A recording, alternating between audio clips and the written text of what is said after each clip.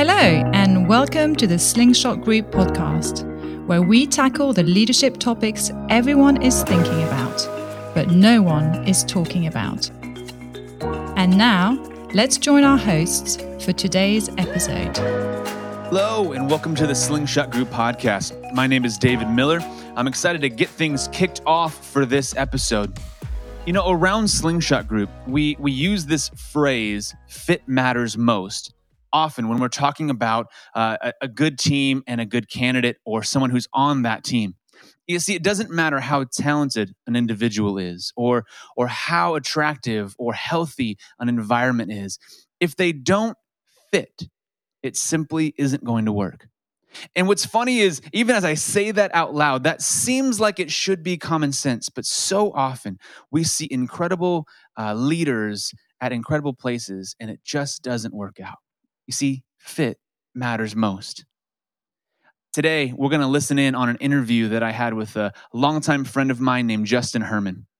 Justin is widely recognized as an expert in student ministry. He hosts the podcast called Controlled Chaos, which is really intended for those that lead student ministries. He also worked on the book Controlled Chaos with Kurt Johnson. He's an awesome guy. The interview and the conversation is enlightening and fun. And I can't wait for you to hear what Justin has to say. Following this interview, we're going to get back at it with myself, Keith, and Vance Martin as we respond to some of the things that came out in that interview and add a little bit more thought and really dive into the next layer of it. Can't wait for you to dive into this. So let's go ahead and get started right now. Enjoy this interview with Justin Herman.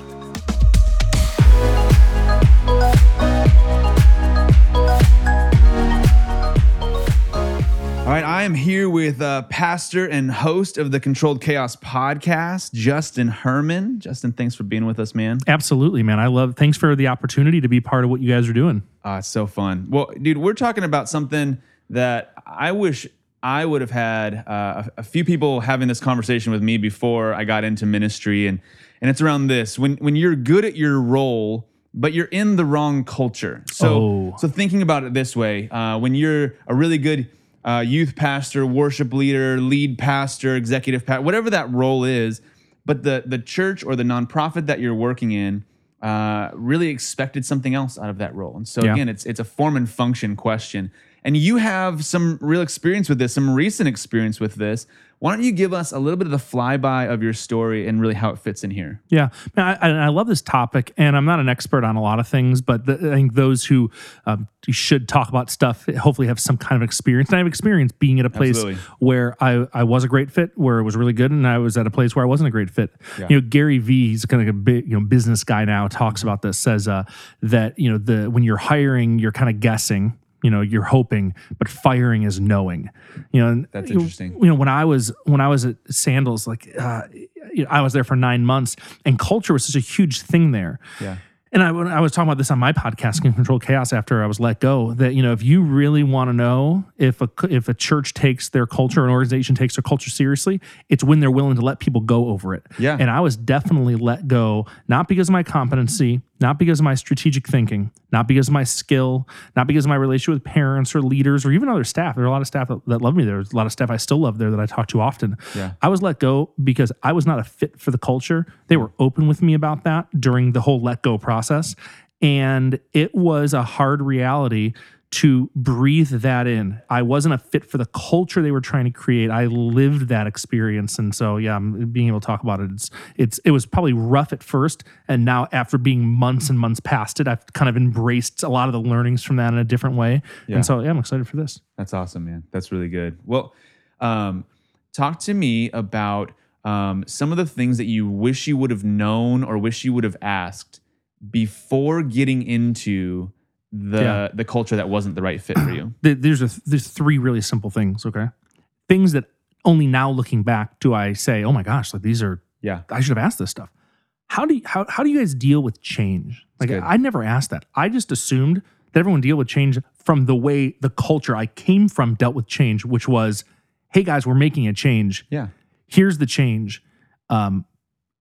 see you guys tomorrow. Like, it was like, this is the change we're making. And we as a leader, we would lead through it. And change management was us as leaders managing the change that we've just either announced or led people through.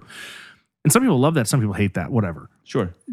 At Sandals was completely different. Change management literally was a big, long process. One of the steps of this process, which this is such a double-edged sword, because I don't at all want to come off or sound like, I don't care about people's feelings.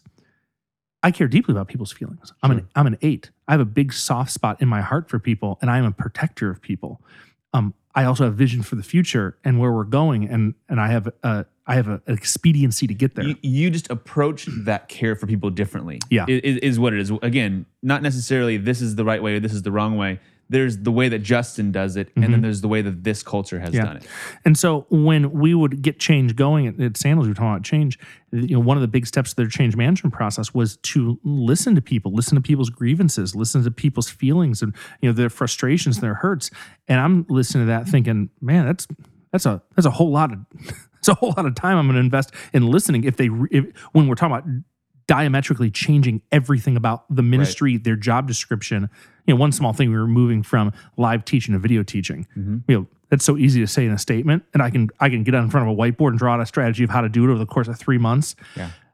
You're diametrically changing everything about a youth pastor's job when you're moving from live teaching to video teaching. Right. You're changing everything about small groups.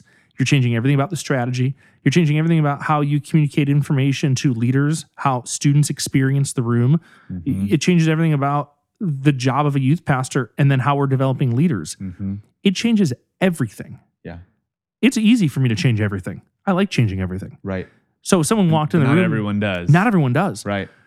Now, so one of the core steps being, hey, we got to create space to listen, and coming from a background of, well, if it's not working, and you can prove it's not working on a metric sheet, then we need to make changes to get it working. Right. I wouldn't spend a lot of time listening, or there wasn't an expectation that I spent a lot of time listening to everyone talk about how the failed strategies led to where we're at today, where we need to make a change. Yeah. Where in a healthy change management system, or at least in the culture of how they were developing their change management system, listening was a central part. I was inept to do that at the time because I never spent time in that culture where that was an expectation of how to lead. Yeah. Now, can I do it? Yeah. Have I gotten a lot better at it? Yeah, especially over the last couple of months of thinking of, man, what would I do differently? Sure. Especially in this culture, what would I do differently? But man, oh man, it was a huge central part.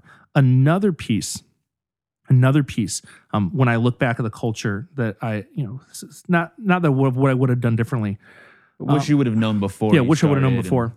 I probably would have loved to get a better sense of people's preparation or their desire for change. Yeah. I was one of the only outside hires. I think that's a huge question. Like, how many outside hires do you have to the organization? Yes. I was like one of 3 so there were people there so you walk into an organization and it's like, oh yeah, man, some of these people have been here 10, 15 years. They've been here since the beginning. Right. Killer. Oh my gosh, longevity must be a thing here. Like, you keep people, you retain people.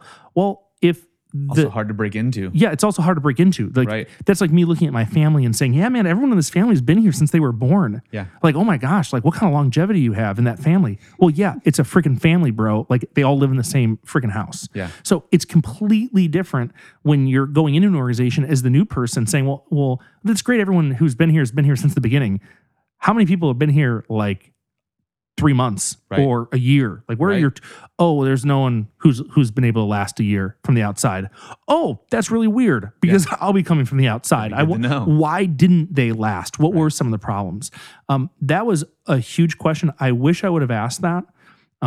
Just looking back, that's probably one of the biggest questions. Yeah. Because that number is really, really small. Sure. And which again isn't a bad thing. It means that they're super selective of the people they bring in. And not everyone can thrive in this place. Yeah. Now, there's a little bit of self-awareness there that if it's like, oh, well, why, the last 4 people that didn't succeed, why didn't they succeed? Oh, they had a really hard time going through the long process of change. They just kind of a bull in China shop. And be like, oh, you look at my own backside, be like, man, there's my bull brand right there. Like, I'm definitely a bull in a China shop. Maybe I wouldn't be successful here. Yeah. And do I have the self-awareness to admit that? That's good. Like the hardest part is saying no to an opportunity when you feel like you don't have a lot of opportunities in front of you. Right. But saying yes to an opportunity, like I said no to other opportunities to go to Sandals because it's like, oh my gosh, this job's great. I'll be the network guy. I'll oversee the whole youth ministry. When in reality, if I would have asked that question, I probably would have or at least my wife would have, in a moment of self-awareness, say, hey, listen, if the last 4 people didn't work out in different parts of the church because they were bull in a china shop, listen, you're definitely a bull in a china shop. You will not last here. You going here and acting like, I'll just be different. That's not saying I'll just be different is not a leadership characteristic. Sure. Okay, there's no book that just says, don't just convince yourself you'll be different and you will be. That's not real. Yeah. You are, unless you put real time into changing the kind of leader you are, you'll go and do the exact same kind of things. No doubt. So that's the second thing. The third thing is when it comes to honoring, when you first hear that, you're like, oh my gosh, this sounds so great. Yeah. But having a fuller understanding of how that practically plays out, I think would have saved me a lot of pain. Yeah. Realizing that when I say how seriously they take that, maybe that's a better way of saying it, how seriously they take that. Because you've been around a lot of churches, so have I. Right. And they got the mission statement somewhere that's 4 sentences long. No one knows it. Right. They have the values written somewhere that they pull out once a year during the review time. Yeah, staff retreat. Exactly, staff retreat. But hey guys, remember we're about integrity and foot washing and the other things. Whatever. Got to dust it off. When someone said to me, and I want to be so clear, this is not a knock to Mariners in any way, because I think someone could listen to that and be like, well, it sounds like you've experienced at churches that just don't take those things seriously. They do take it seriously, took it really seriously at Mariners, but it's the extent of, are we willing to make the most difficult decisions based on these values that we say, are true? Like, are we willing to do that? And, Sandals obviously was. And so when they say, hey, we take valuing really or honoring really seriously, well, how does that actually play out? Mm-hmm. And how seriously do you take that? Do you take it seriously enough that if that's not happening, like you're going to let someone go over it? If I would have asked that, they would have said to you, well, yeah, absolutely. Yeah. And it would have been another self-aware moment of, okay, I know I push the boundaries a little bit. I push the limits a little bit. Sometimes I come off kind of harsh, kind of crass, not because I'm a jerk. It's because of my unhealthy 8 that comes out. Would I survive? Would I thrive in that culture? Yeah. And if the answer is not, well, absolutely, yes. Well, then maybe you should take a step back and ask yourself, well, why am I going to put myself through this or take the risk of this? Like, those are some of the things I would have asked and what I wanted to know. I think that's really good. There's a question that we'll send candidates in with often, and it's a common question, but when you really ask it, and you can kind of get to the heart of what it is. And so I always am recommending talking to your supervisor before you accept the job and saying, how do you define success for this role?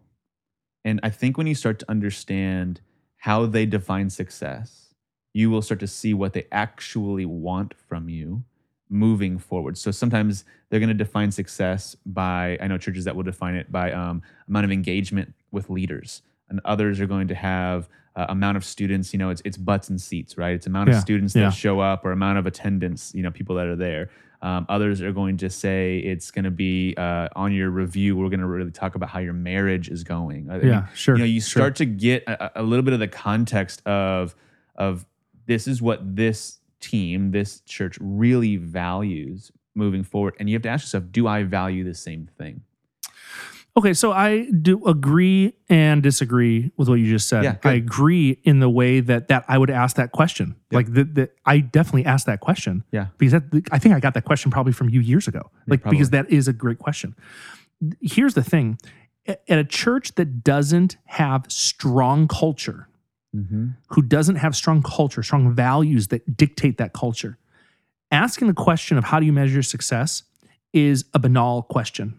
Because they'll say the same things a lot of people say. We want a thriving youth ministry. We want a growing youth ministry. We want butts and seats, and we want kids in groups. Yeah. But at a church with a really strong, defined culture, the question becomes not just what do you want to do? It becomes what can we do to get to that goal? Because if the answer is, well, this is what we want to do. Let's use butts and seats. Attendance is the metric, or baptisms. Okay, whatever. Sure. attendance and baptisms, that's what we track. If you get 1,000 kids in small groups and you get 2,000 kids to show up at summer camp, but you only have 100 kids showing up every week and you're only baptizing 12 kids a year, then you're failing. So you could have, we look at attendance and we look at baptisms. Okay, great. So now we're clear. But how can we get to those goals? If the answer is by any means necessary, then it's okay, great. By any means necessary. If the way you get to the goals is, well, we need to go through a change management process that's highly collaborative, that brings people along in that process. And if we don't go that way, it doesn't matter if we get to 100 kids, it doesn't matter then if we get to 500 kids in attendance and we're baptizing 150 kids a year. Right. If the way in which we got to that goal was bulldozing everyone over, in our culture, that will not work. Even if the results are there, if the road to get there is paved over people. Now, I know everyone's listening to that saying, well, yeah, absolutely, right? That sounds totally right. But talking about it in leadership theory and living it out in practical culture are two completely separate things. Yeah. There's no one who will get up on stage and say, by any means necessary, guys. At least I haven't heard it. Sure. By any means necessary, guys. You got to do what you got to do. Only the strong survive. Darwinism church. No one's going to say that. But they don't need to say it if their culture allows that to happen. If what they're actually living out is, I know it says over there integrity and character and all those other things, but here's the reality. You need to get 500 kids. And if it means you're firing people or bulldozing over people or people hate you or getting angry emails, whatever it takes, we need to get to the goal. Versus, hey, we need to get to the goal, but the road and how you get there, the journey of it is so much more important because that is the culture. The culture is the journey of how you're getting there. Yep. So if I was to go back in time, it's not just me asking Pastor Matt, who's great, by the way, who I love. I mean, truly, I still listen to his podcast, The Debrief. I mean, he's a really smart guy. It's not just a matter of him saying, hey, we need to have a bigger youth ministry. We need to grow this. We need to have a strategy. We have no strategy right now. We need to have metrics of what we're tracking. How do we know if we're winning or we're losing? Well, I'll get in front of a whiteboard. I'll create all that. Yeah. And I'll shove it down everyone's throat if I have to. I will get them to eat the dish that I prepared. Sure. Well, that doesn't work because if the preparation process means that I have all these little sous chefs with me creating the dish, the strategy, the metric system, our culture is one where everyone's creating it together, then it doesn't matter if the dish is delicious at the end. If it's you're the only chef, or if either you're the only chef or you brought everyone along with you, to use the analogy to its fullest and to beat a dead horse over it. If even if it tastes really good, if you find out how you prepared it was the worst way possible, then you're not winning. And that is the bigger definition of culture that I'm after. Because I'm telling you, so many people ask the same question you did and walk away from the interview thinking, oh man, it's totally clear. But in a culture that takes culture seriously, the journey of how you get there is more important than just the results. Because if it was just the results, I'd still be at Sandals. Yeah. If it was just the results, I had a great strategy that everyone loved. Everyone loved the strategy. Everyone loved the systems, the metrics. Dude, I still have all the documents from it. I sent them out to people because I still consult. I was consulting with the church 3 months after they fired me. Sure. I kept consulting, kept having the systems were there. Because the systems were there. The fit wasn't there. The fit wasn't there. The systems were, the strategy was there. The fit wasn't there. And that was a huge problem. And I wish I would have known those kind of things. Yeah. Not just the well, these are what the goals are. Right. What's on the table as far as how we get to those goals. That's good. Yeah, that's really good. Talk for a minute about we talk about best version of yourself. Yeah. Right. Do you believe that you could have adapted to that culture? Would you have wanted to? What would it have taken for you to have quote unquote, right, air quotes on a podcast is always a great thing. Yeah. But, fit in. I'd have to be a completely different person. I could not. I am not that. I'm not that guy. And there's and so the answer is yes to that. Of course, there's things that I could do and change about myself. But is the amount of work, Kurt Johnston, who's a mentor of mine and a friend of mine, tweeted something out one time. I'm going to butcher it, but it was basically, is the amount of work you're putting into a change really worth the payoff of that change? Mm-hmm. Like, is the amount of the amount of work it would take me to play piano, is it worth it? Like, am I planning on playing piano a ton of my life? I mean, am I going to become a worship leader and play piano a ton? Like, the amount of work it would take me to learn piano right now I think it would just be extreme. Yeah. The amount of work it would have taken me to really learn that culture, to really become successful in that culture, is it worth the work of that? Or is it better just to admit, you know what, I'm not a fit here. There's a lot of other places I probably am a fit, and I'm going to go work there, and that's okay. Right. And that's where I'm at with the whole thing. That's great. Could I have done it? Yeah, sure, I could have done it. Anyone can do anything if they're willing to put their mind to it. I think anyone who says they're a leader is capable of almost anything if they have the the agile problem solver. These are all skills that most leaders say they have, right? I'm a problem solver. I'm agile. I can, knowing what to do when you don't know what to do. I can figure it out. Right. That's a huge selling point for most every leader in the world. So yeah, could I have? Sure. And we were working on it. I was reading this book called Extreme Ownership by a guy named Jocko, who was a Navy SEAL guy, that really punched me in the face with how many excuses I made. And I want to make really clear, hopefully you've kept listening to this podcast, that if you feel like I've made excuses throughout any of these points, none of these are excuses. These are all just the facts of the culture and of the system. Sure. The responsibility of it fell on me. When I'm sitting there with my boss, who became my boss 4-5 months into the job, I got a brand new boss. And the very first meeting I had with this guy, I swear to God, I swear on my life, he just became my boss. They just announced that we met. We went into the other room and he said, this is going to be a difficult conversation. This guy was my boss 30 seconds. And he said, this is going to be a difficult conversation.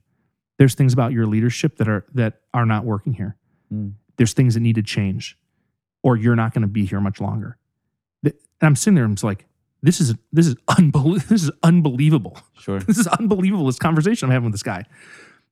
Because I barely knew him. And he leans in even further and he's like, listen, I'm willing to help you. We're willing to help you. We're going to take steps to help you, but it's not working. And we need to get it to working. Now, that may be a sucky thing to say. That is the proof of a culture, healthy, unhealthy. It's not about that. It is the proof of a culture that actually takes what they say seriously about their culture. Yeah. Okay. And so he got me the book Extreme Ownership. The book is all about not making excuses. I mean, in the end, the punchline of the book is don't make excuses about stuff. Right. Own it. Be extreme ownership. And it's an incredible book. And I read that book and it just hit me in the face with how many excuses I made about things. And so I'm not making excuses about any of this. And I really hope not to. The fact of the matter is I was unwilling to do the work it took to get to where they needed me to be. Yeah. Not that I was unable to. I think anyone's able to do the things, but I was unwilling to. And it kept hitting me in the face, and it just eventually became the point where it's like, this just isn't working. Yeah, I think I would push on one thing, and I know please. that this is it's fresh in what you're doing. I think everyone is able to make those changes for a season. I think that for the most part, the way that you are wired, and you've used your Enneagram number a couple of times. The way that you are wired is the way that you approach the world, and you can soften that for a season. You can ramp that up for a season. You can try different things on, but really, you lead the way that you lead, and so it's a difference between who you are and skills you'll develop. Yeah, right. I think you can develop skills, but your approach at leadership is probably fairly set within the context of what you're going to do. Again, in the long term, right? Another way to think of it is like. I can be the nicest person in the world unless I'm really tired and hungry. You know what I mean? At your base level, the way that you approach things. What I find interesting is that truly different churches, different leadership cultures have a bit of a different definition of what their culture is going to be. And so again, you've described, and it's funny. I'm imagining for anyone that's listening, hearing you describe your style of leadership is like, whoa, like bull in a china shop, like whoa, like can't honor, whoa, like right. But the reality is that's part of your strength in who you are is that you can make quick decisions, is that you can do these different things, and you can develop some skill to soften the edges around that. You can develop some of those things, and I think that you're in a season right now that you are developing some of those things. My big push really is for that person that's listening right now that is good at the function of their job. They're getting decent results. They're good at the base functions. They're a good speaker or worship leader or whatever that is, right? But when they're sitting with their team, when they're sitting with the leadership of that church culture, that ministry culture, they're realizing we're just coming at this from a completely different angle. What do you say to that person who's trying to figure out, am I the right fit here? What kind of internal questions could they be asking themselves? What kind of questions could they be asking of that staff to realize, hey, I don't just want a job. I could probably go do this exact job somewhere else and really live in my gifting. Yeah. What do you say to them? There's three things I'd say to them. I'd say number one, just take a deep breath. Don't make some rash decision. Don't make some quick decision. Take a deep breath and read through the Gospels. I mean, really commit yourself to just read through the Gospels. There's 4 books in the Gospels. If everyone's new to the Bible thing, it's Matthew, Mark, Luke, and what is it again? It's John. I mean, obviously it's John. Matthew, Mark, Luke, and John. And see, this is a funny podcast too. It could easily be a comedy podcast. So Matthew, Mark, Luke, and John, read through them and do something really simple. Look at all the different personalities of the disciples and ask yourself, when Jesus put together that team, like, what was he thinking? What was the culture he was trying to create, putting together 12 very different people, one of which ended up stabbing him in the back, by the way. Okay. Yeah. So when he put this group together, what was he thinking? When he was thinking culture and leadership and the future of, the church, what was going through his mind when he put these 12 people together? Ask yourself that question and take a big, deep breath. Here's the second thing. And it's kind of a little bit off of Jesus. So using Jesus again as the example, Jesus saw something in these 12 guys. I don't believe he just picked 12 guys at random. Right. I'm walking down the beach. I really want to get some guys to follow me. Hey, there's 2 guys. Hey, you guys, drop your nuts. Come follow me. I don't believe it's that ridiculously random. I think that those 2 guys were picked for a reason, just like all the other guys were picked. Mm-hmm. So why were you picked? Ask yourself that question. Maybe go to your boss, especially if you're feeling like, man, I'm sitting with my team and like, I don't feel like this is working. I had those moments. And then I went to Pastor Matt and I said, why did you guys hire me? Like I was sitting in this meeting with people and they look at me like I have 8 heads. Like they look at me like all I'm talking is strategy and data and metrics. And they're talking about feelings and how, it's good to have a small youth ministry because they can know all the kids. That's why they want to keep it at 25 kids. And I'm like, I hear that and I'm just like, I never said that once in my life. I've never once in my life thought, what's a good ministry, a small ministry. I've never once said that. So I look at Matt, why did you hire me for this? So you should go to your boss, whoever your report is, whatever it is. Why did they hire you? What do they see in you? What are the things they saw in you that they believe you brought to the organization? What are the reasons for that? Just ask them. Jesus did that a ton. I bet he had to. Listen, it's not in the Bible. It's because I feel like I'm kind of ad-libbing a little bit, but I don't feel like it's heresy. There's some of the guys who probably looked around and there's one guy over there is a zealot. These other guys are pretty orthodox. Like some guys are old, some guys are young, and they're probably leading Jesus. But Jesus, I'm just a fisherman. Like I didn't get any education. The rabbis passed over me. That's why that whole idea of come follow me is such a powerful thing, because they were probably as young Jews training, learning, going through the Pentateuch, which is the first 5 books of the Bible, for anyone who doesn't know, learned that in Bible college. And they were passed over by the rabbi. And then now you have Jesus, the rabbi, saying, come follow me. That's a really emotional, powerful moment for probably young Jews that wanted to be religious leaders at the time. So what was it that you said, come follow me? Why did you pick me? Why, of all the people you talked to, why did you pick me? That's a reasonable question. I would ask that. And here's the third thing. It is what I'm doing right now making an impact. Okay, even in a small way. I really believe that. I look back at my 9 months there, and I had some really tough times. I had some really good times. I did 3 things during my 9 months there. I helped launch 3 campuses while I was there, with what I believe to be a healthy youth ministry. I'm really proud of that. Yeah. I birthed 2 really strong friendships. People I did not know. I had never met them before I started on staff. That I still consider them to be good friends that I still text and talk to all the time. Those relationships, for someone who's a bull in a china shop, Those relationships are relationships I will have the rest of my life. And 3, I helped bring in 2 different staff members that are still there on staff. And guess what? They're thriving. They're thriving there. And so maybe I didn't thrive there. Maybe I didn't kill it there. But when I was in the moment, even if I was having a tough time, I can look and say, okay, what things are working? It's easy to point out the things that aren't working. What is working? Oh man, I was able to help this guy get through the pipeline of hiring, and now they're on staff, they're killing it. And this was their dream. They've been going to the church. I never attended Sandals Church. Yeah. There's one guy that works there that I helped get on staff there, who was going there for like 7 years. He loves the church. He worked somewhere else. They donated a bunch through the organization he worked at to the church. He loved the church, and now he's working at the church in a pretty high capacity leadership position. That's a really cool thing. I got to launch campuses. I got to meet with parents and students and look at them in the eye and say, man, you're at a church that loves you, and here's the youth worker for your campus. They love you. Yeah. That's a good thing. So in the midst of all this confusion and my culture fit, the whole, do I belong here? Do I not belong here? What's going on? Can you look at anything that's happening in your circle of influence and say, you know what, I'm doing some good, and we'll talk through this stuff. We'll figure it all out, but I'm not wasting my time here. Yeah.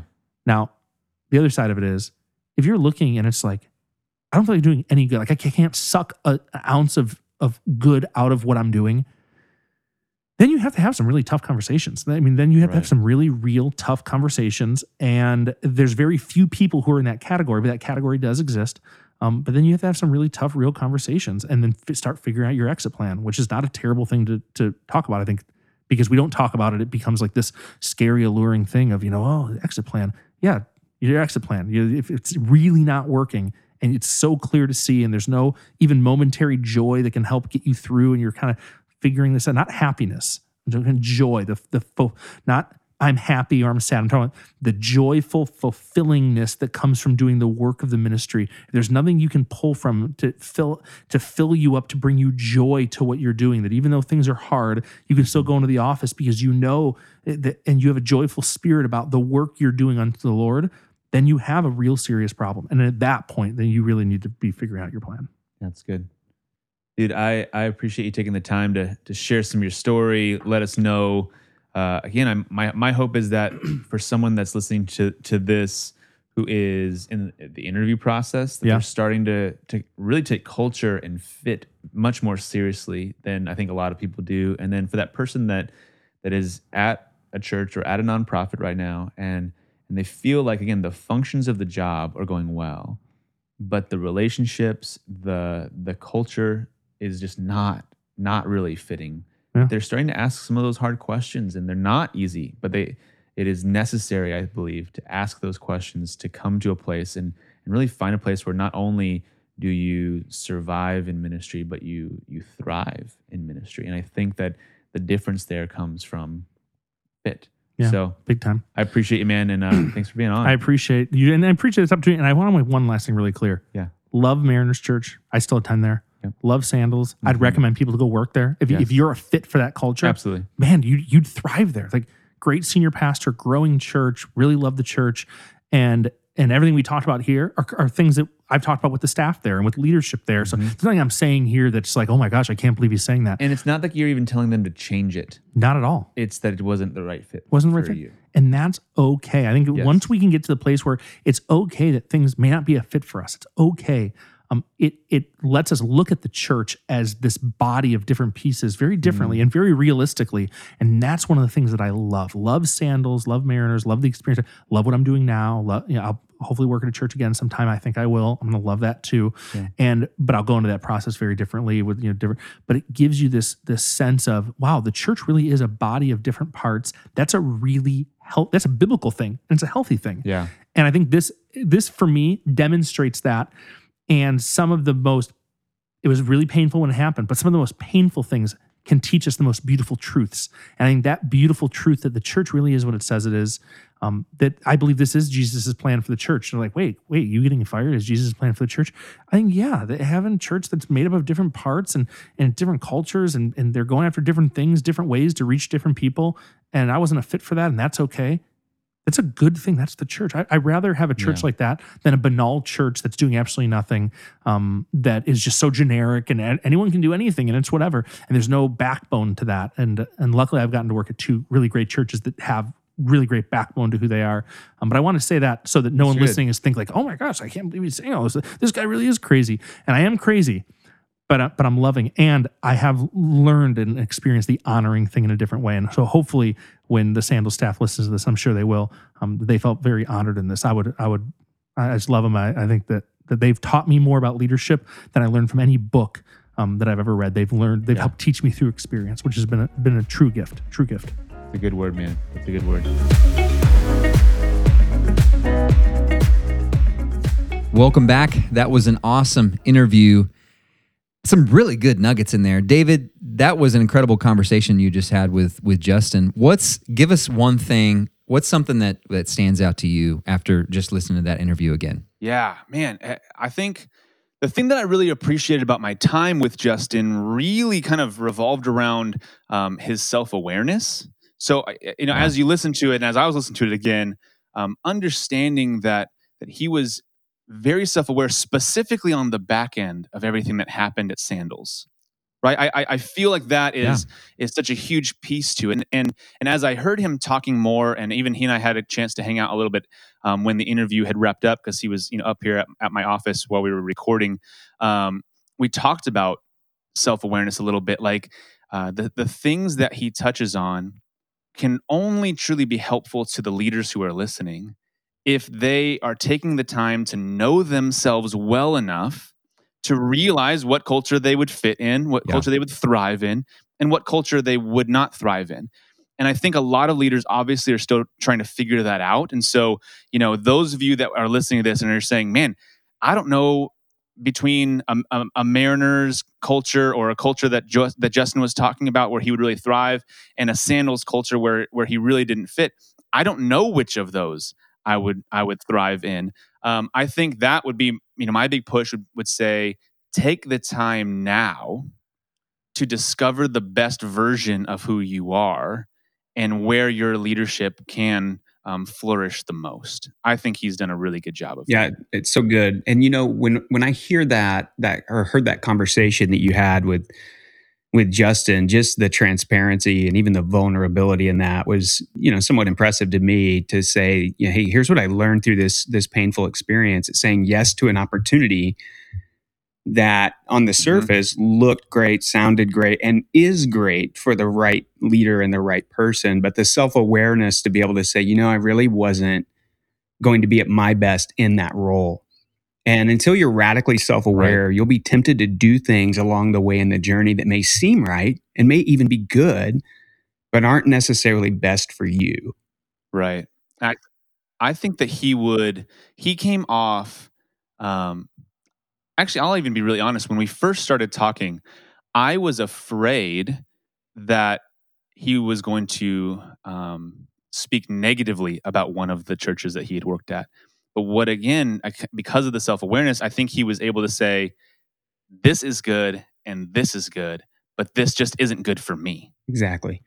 And that to me speaks really highly of what he's wrestling through in this season. Part of that journey, though, when we say, hey, figure out who you are. I look back on my life and the times that I've learned who I was. I didn't learn when I was at like in Justin's case, 10 years at Mariners. You don't really learn who you are. You just flow and function. It's when you fail. Yeah. It's when you get fired. It's after the failure happens that you can learn about yourself the most. So I would say if you don't understand who you are yet, don't be afraid to step out. We want to be wise, and we want to have to know what we're good at, what we're not the most. But a lot of times we can't fully understand, and probably never will fully understand who we truly are without stepping out and taking risk and doing something different. Because it's when you do something different, you go, yeah, I did not like that. That was not, or that wasn't me, or I'm not a fit. I'm not who they actually need. Because a lot of times, and this is when we're in the search world and we're helping connect candidates and churches, there's often a disconnect with what a church thinks they want and what they want. And there's also a big disconnect in the candidate with what they think they want and what they actually want. And so we get to serve as a translator, but part of that journey is sometimes experiencing something different is how you figure out, I don't like sushi. And I've tried sushi multiple times, and I can tell you, I don't like it. But I had to try it first before I could tell you that I don't like sushi. You seriously don't like sushi? I don't like sushi. What is the I matter like with you? cheeseburgers. I heard Stan Endicott once say that sushi is for people without stoves. Dude, I love sushi. We're about to be friends off on that one, just so you know. Well, hey, real fast. So what then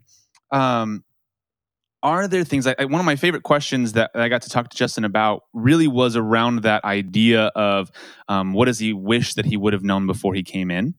Yeah, those questions. What questions asked? That was as you guys are helping connect candidates to churches, how are you helping candidates to kind of get to the bottom of some of that? Do you have key questions that you're encouraging them to ask, or do you have things that you're saying, hey, look out for this to make sure that this would be a fit? Because truly, again, that phrase that we're titling this podcast, like fit matters most. You can be a children's pastor at one church and thrive, and a children's pastor at another church and not, right? You can be a lead pastor at one church and thrive, and a lead pastor at another church and not. And so what are the ways that you guys are helping train and coach these candidates to find out what the culture is like at a church? One of the biggest things I think for candidates, especially successful candidates, after they've been somewhere for 10 years, they've experienced 10 years of success and expect to go to their next place and it be year 11. And so it's really, sometimes it can be difficult to discern, is this just, I'm experiencing year 1 again, and I've never been at year 1. I haven't been at year 1 in 10 years. Is it the digging in to this new culture, these new people, these new relationships, the new way of operating from where do I make my copies to get my coffee to what is the unspoken rules of this place, knowing none of that from being somewhere 10 years where I know all the things. I know where all the hidden things are. I know where to find this.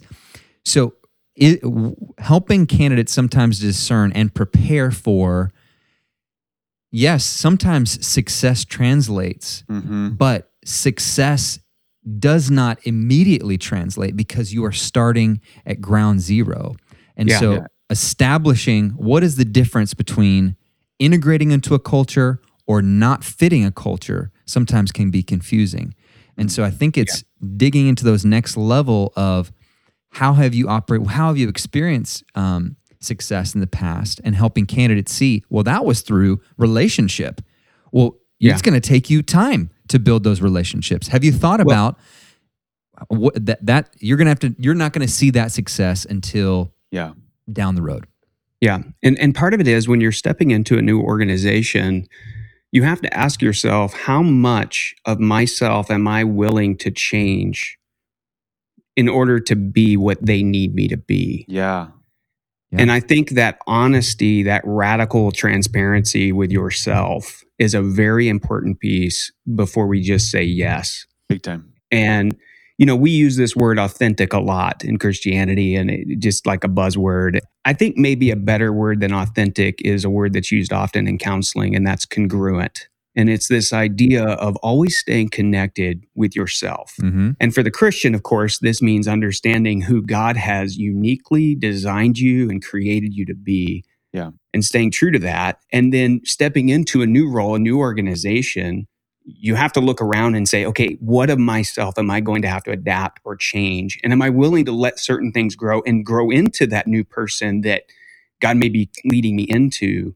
But I think sometimes it's more of a fire ready aim approach. No, that's good. I liked at the end of the interview kind of where Justin landed on that as well. He said, I believe that it's a Kurt Johnson quote that he butchered. So I can't confirm or deny that this is from Kurt, but Kurt's smart enough that it definitely could be from him. But this whole concept of is the amount of work that it takes to make this change worth it? And I think as I was talking to him around, could you have made the changes necessary? Could you have basically become another person? He didn't say it this way, but But here's what I heard. I think that so many leaders are working tirelessly to become someone that they're not, rather than really leaning into who they are and allowing those gifts, that wiring, the thing that makes them unique as a leader to propel them forward. It's not that we should never work on the things that are our blind spots or the things that we need to get better at, but to come into a culture that has an expectation of you to be someone different is going to be exhausting. And I think that a leader can only do that for a really short amount of time. And I think that's what we really started touching on with Justin. He says it differently maybe than I would. I think he's just kind of like, I didn't want to. I think is how he worded it. He's like, could you have done it? Yeah, but I didn't want to. I don't know that I think that he means that he didn't want to. Of course he would have wanted to fit at that church. Yeah. I think he has so much respect and love for what they do. Of course he wanted to fit there. I think that it was that what it would take to really and truly thrive there is more than what he had the ability to pour into. It's exhausting. And so, man, I think that's huge. That's huge. That self-awareness, that ability to know that is huge. David, I think that's a great thought to end on. And just anybody out there, if you're feeling like, man, I'm not a fit, I think the last part of that conversation where having conversations with ask the question of your supervisor, why did you hire me? I think that's a great insight into figuring out, and a reminder sometimes when we get tired, why am I here? And why did they invite me here? So fit is important. Thank you, everybody, for joining us on the Slingshot Group podcast. It's been a blast. We'll catch you in the next one. So now we've come to that part in our show where we take a moment to share a story from the front lines, from the trenches of ministry. I believe that stories are one of the unique ways in which the playing ground for all of us is completely leveled. And if you've been in ministry for any amount of time at all, you realize that things oftentimes don't go as planned. And that's where some of our best stories come from. And I promise you, as you listen, this is one of those stories that you actually have to hear to believe. Check it out. I'm going to actually tell a story about being a part of Slingshot Group here for a minute. I think this is the right one. One of the things we get to do at Slingshot Group is we go in and we do these site visits with churches often, whether that's for coaching or staffing.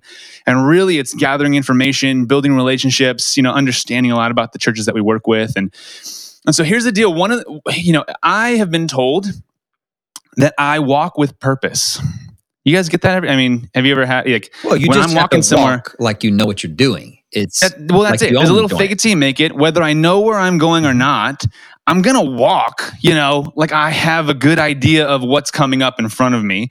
And so, I was at a church. We'll say that this church was in Louisiana, and while I was at this church in Louisiana, I'm walking around and they literally told me, hey, walk everywhere in the building, get an idea of what's happening around, go over, get backstage, get into the student area, look around the children's area, which, Vance, you've been in children's ministry. I have not been. That should have been at least a little yellow warning should have gone off when they said, go check out the children's area.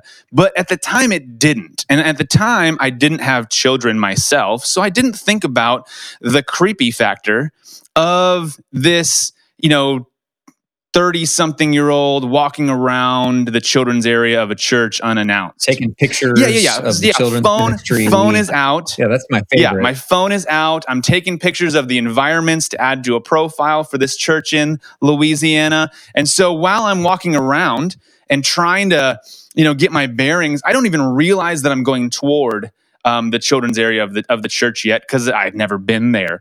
And I find myself heading down this corridor, and I hear I'm texting or kind of writing notes to myself about the environment and the questions I want to ask in an upcoming meeting, and I get a really kind, sir, can I help you?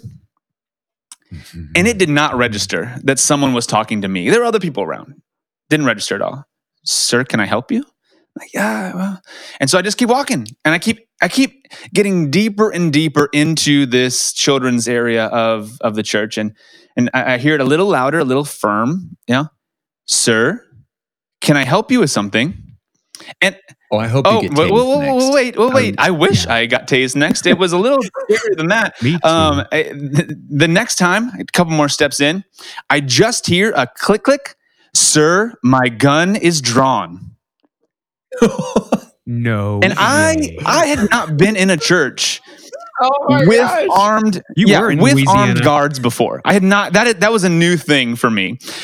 You're one state off. This is Texas. This is not Louisiana. Because the names have been changed, Vance, to protect the innocent. This church was in Louisiana. We all know it's in Texas. So I literally, I dropped my phone to the ground, hands go in the air immediately. Whoa, I'm supposed to be here. Text this person and they'll tell you that I'm supposed to be here.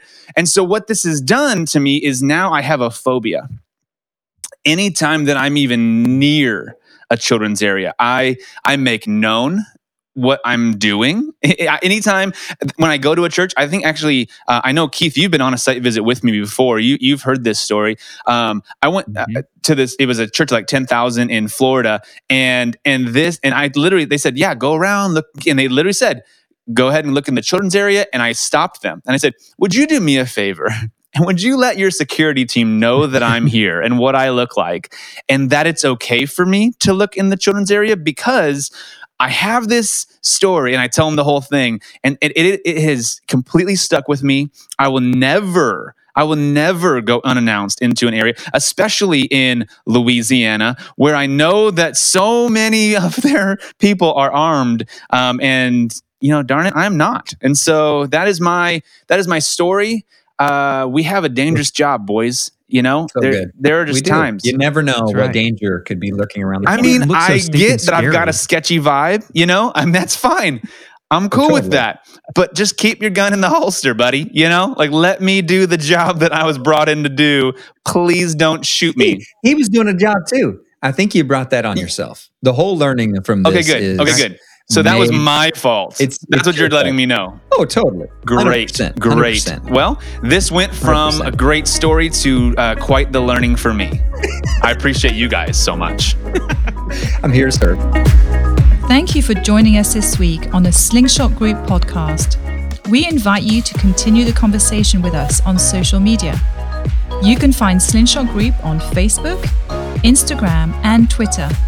Also, be sure to visit us at slingshotgroup.org to find out more about how we build remarkable teams through staffing and coaching. And if you haven't already, subscribe to the Slingshot Group podcast so you'll never miss a show. Until next time.